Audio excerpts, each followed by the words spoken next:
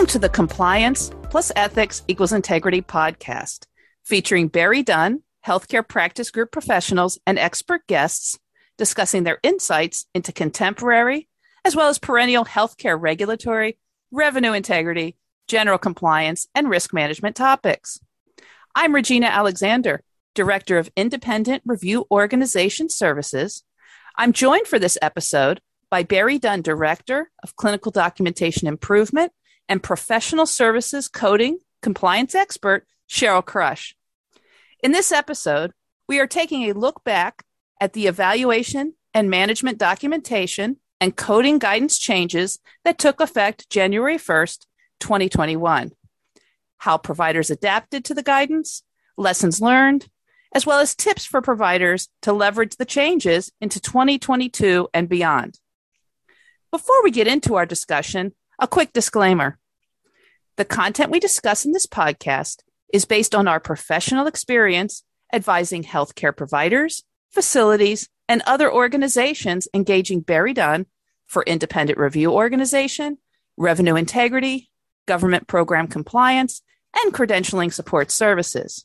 While we may reference specific government programs, Medicare and Medicaid policies, and regulatory guidance, we do not speak for CMS, the HHS OCR, the HHS OIG, the DOJ, or any other government agency or contractor, nor do we have the authority to do so.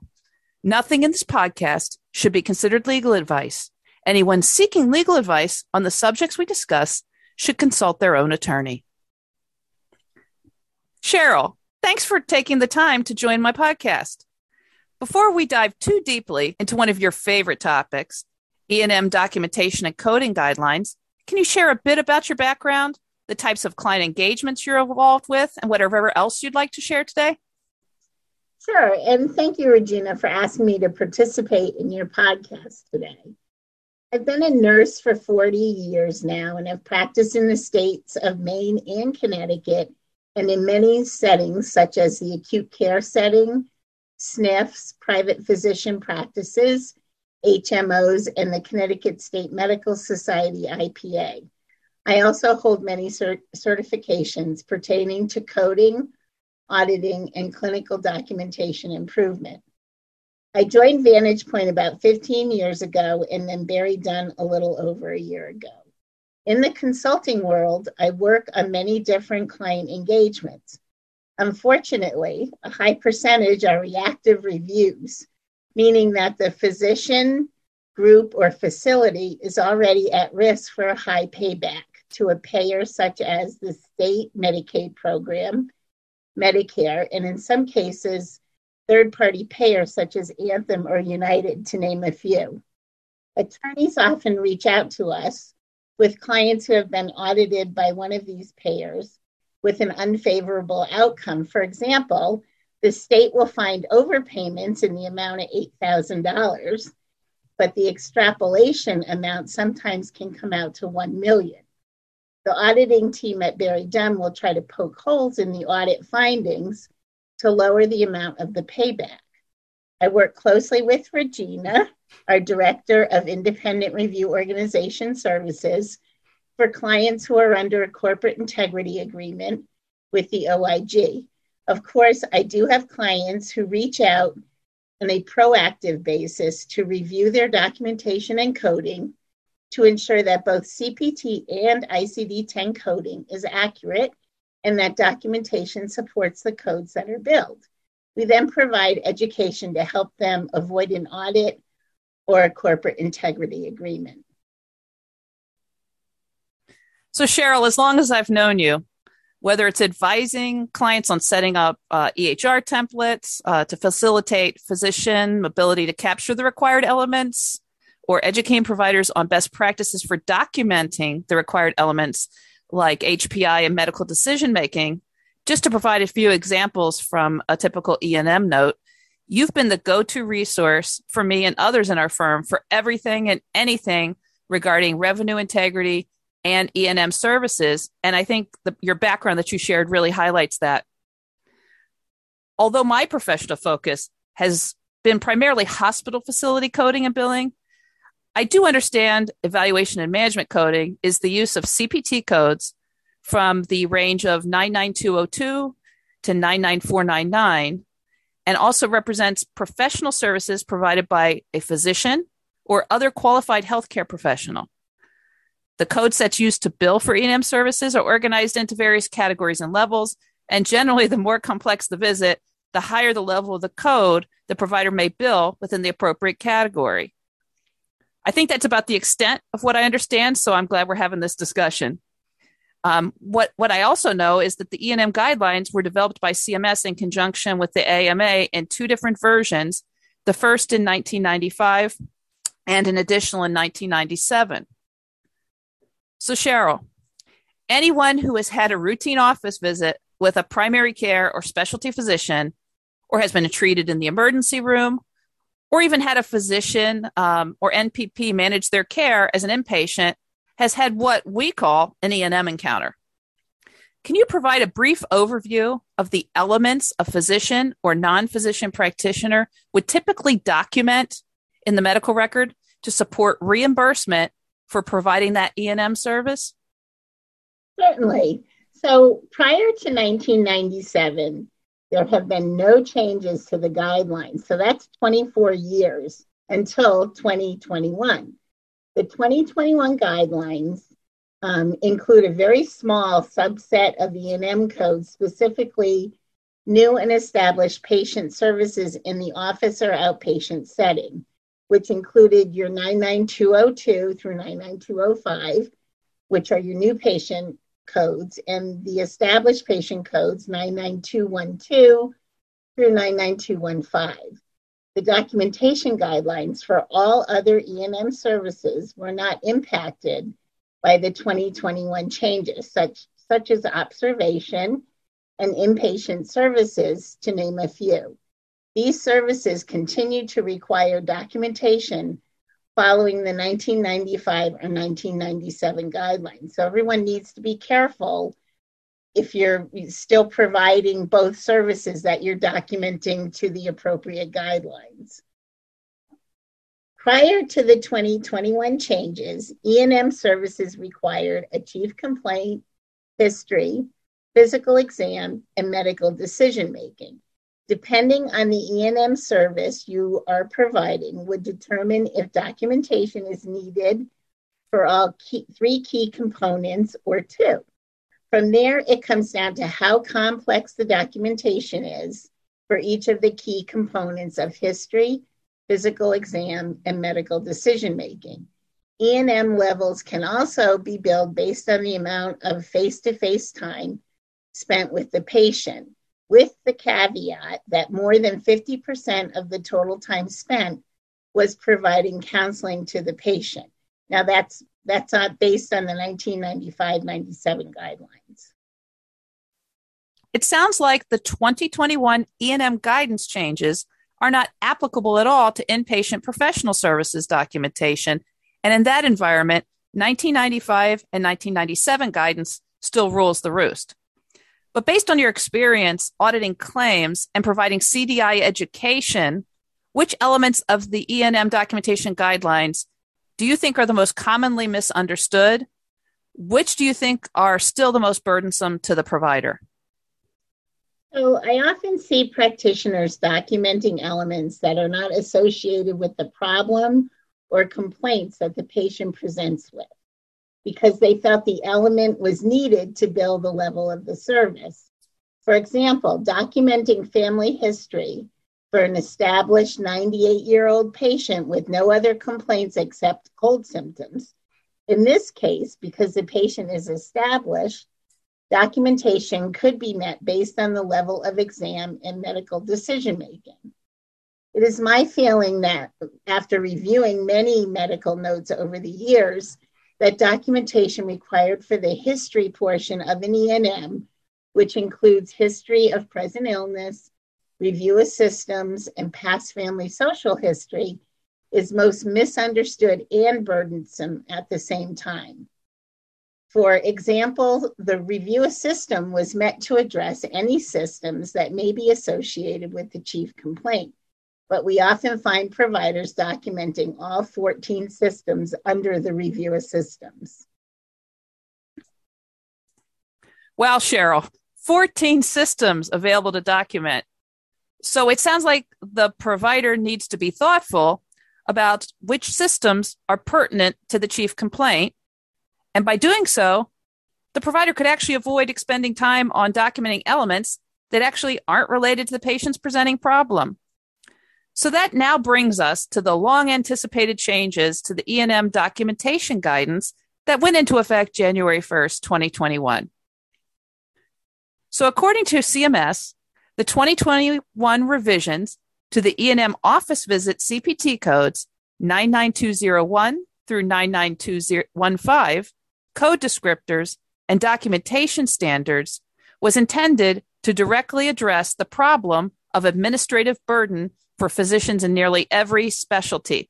I believe they called it patients over paperwork. The changes retained 5 levels of coding for established patients, reduced the number of levels to 4 for office and outpatient E&M visits for new patients, as well as revised the code definitions.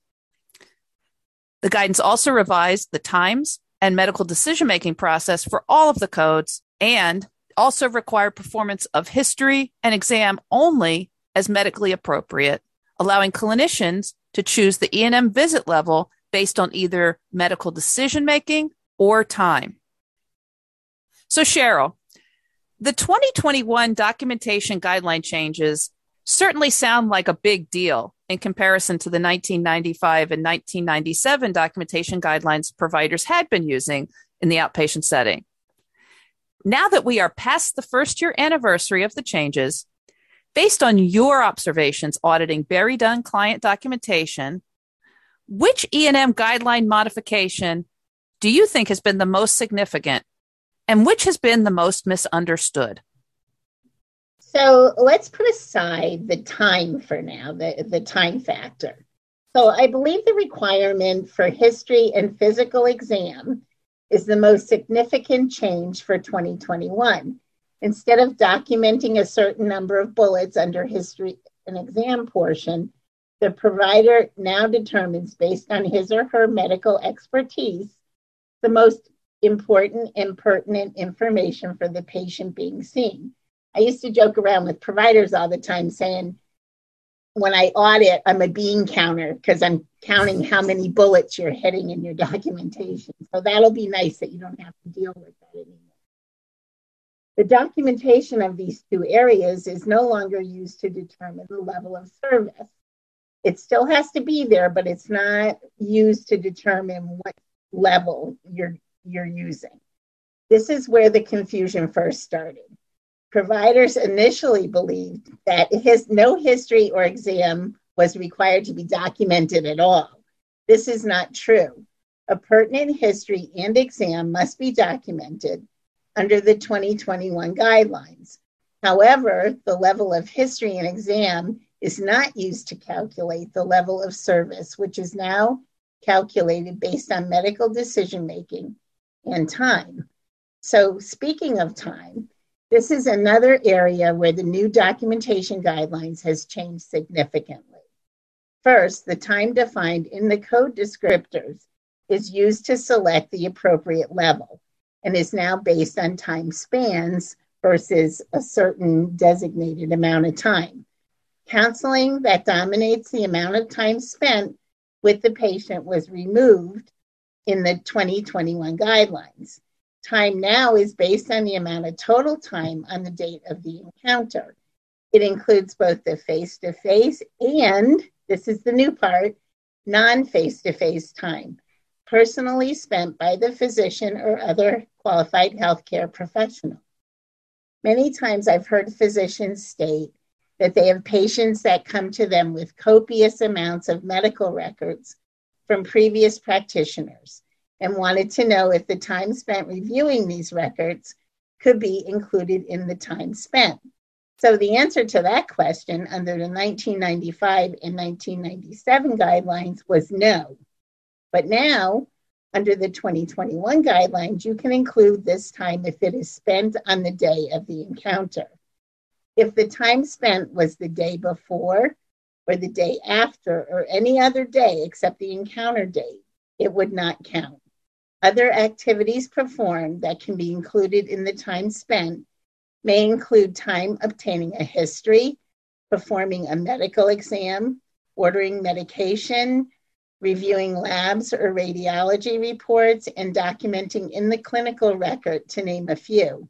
There's now a lot more flexibility when billing based on time. So, Cheryl, it sounds like the value of a provider's time to review previous records or documentation from other care providers is actually recognized under the 2021 changes. And as long as it's on the same date of service as the patient counter, and that time spent is explicitly recorded in the E&M note, the provider gets credit for that. That sounds like a great change. Over the years, I have to say, in response to clients asking about special considerations for documenting evaluation and management services for their particular specialty, I've overheard you state that an E&M is an E&M as an E&M. Could you elaborate on what you have historically meant by that? And did the 2021 changes positively impact certain specialties differently than others? Sure. I actually like saying an E&M is an E&M is an E&M. And I guess I've said that a lot over the years. But if you look at the documentation requirements at a high level, it really doesn't matter if you're a neurologist, an internist, an orthopedist, a pediatrician, and so on. The documentation requirements are not different for different specialties. They remain the same for all specialties. If a low medical decision-making is required to bill a level 3 E&M, it is required no matter the specialty of the provider providing the service. Having said that, the type of documentation may be different.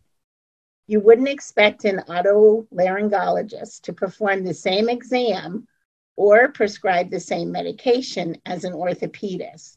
This is what I mean when I say, here it goes again, an E&M is an E&M is an E&M. I will say that auditors need to be familiar with the specialty in as far as specific procedures done by that specialty and terminology used. I believe the changes that took place with the 2021 guidelines will still affect all specialties equally who bill those services. If you don't bill those services, then it's going to have no impact on you. The documentation requirements for medical decision-making overall are the same no matter the specialty. I have to admit, Cheryl, I do just love saying an E&M is an E&M is an E&M, but the overall point you make is very important for physicians and NPPs to hear so they avoid misinterpretations of how the E&M guidelines apply to them. So now let's pivot to the topic I'm sure our listeners are waiting for. Your tips for leveraging the 2021 E&M guidance changes to reduce documentation-related burdens as intended by CMS while also ensuring revenue integrity. And I just want to say, we are in 2022, we're a year past it, so it's still not too late, right? Oh, no, it's never too late to get your documentation where it needs to be. So as a clinician, I think the first and most important thing to remember for everyone is that medical documentation must, first of all, be comprehensive enough to ensure the continuity of care for the patients that we're caring for. And secondly, to support the services billed. So we need to be sure, and I can't even tell you how many times this happens, but documentation of chief complaint is either so vague or not there that by the end of the note, as auditors, we still don't know why the patient has gone in to see the practitioner. So be sure to document a specific chief complaint. Change is difficult for all of us, and having said that, auditors are still struggling with the new guidelines, as are providers. Providers and support staff should look at the templates they are using in conjunction with their EMRs. We can continue to see full documentation of Review Assistant's past family social history when there really isn't any reason to document it or medical necessity to do so. This goes for the physical exam as well. If a patient presents for uncomplicated upper respiratory complaints, what would be the reason for documenting a full range of motion? The 2021 guidelines require a medically necessary history and exam determined by the provider, not a defined number of bullets documented. By documenting unnecessary history and exam elements, the purpose of the 2021 guidelines is defeated and does not reduce documentation. Remember that only those illnesses or symptoms that are addressed on the data service can be counted toward the level of MDM. If you are seeing a patient in follow-up for hypertension, don't count other problems on the problem list, such as GERD, if it was not addressed during the visit. Also, if you are billing based on time, be sure to document the activities that were included in that time. Also, review the time spans under each of the code descriptors. For instance, did you know, so here's a tip right here, that prior to the 2021 guidelines, a 99213 had a time listed in the code descriptor of 15 minutes. If you look at the 2021 code description, for a definition of 99213, you're going to see the time span is now 20 to 29. So if we're auditing a note and you document that you spent 15 minutes with the patient, we're going to downcode it to a 99212. We always hear from providers and billing staff, well, I got paid for the service, I must have done it correctly. The big question should be, will you get to keep it? As auditors, we want practitioners to be paid for the work that you do and be able to keep the money that you were paid. And the only way to do that is to document the code appropriately. Thanks for sharing your expertise and some really great tips, Cheryl.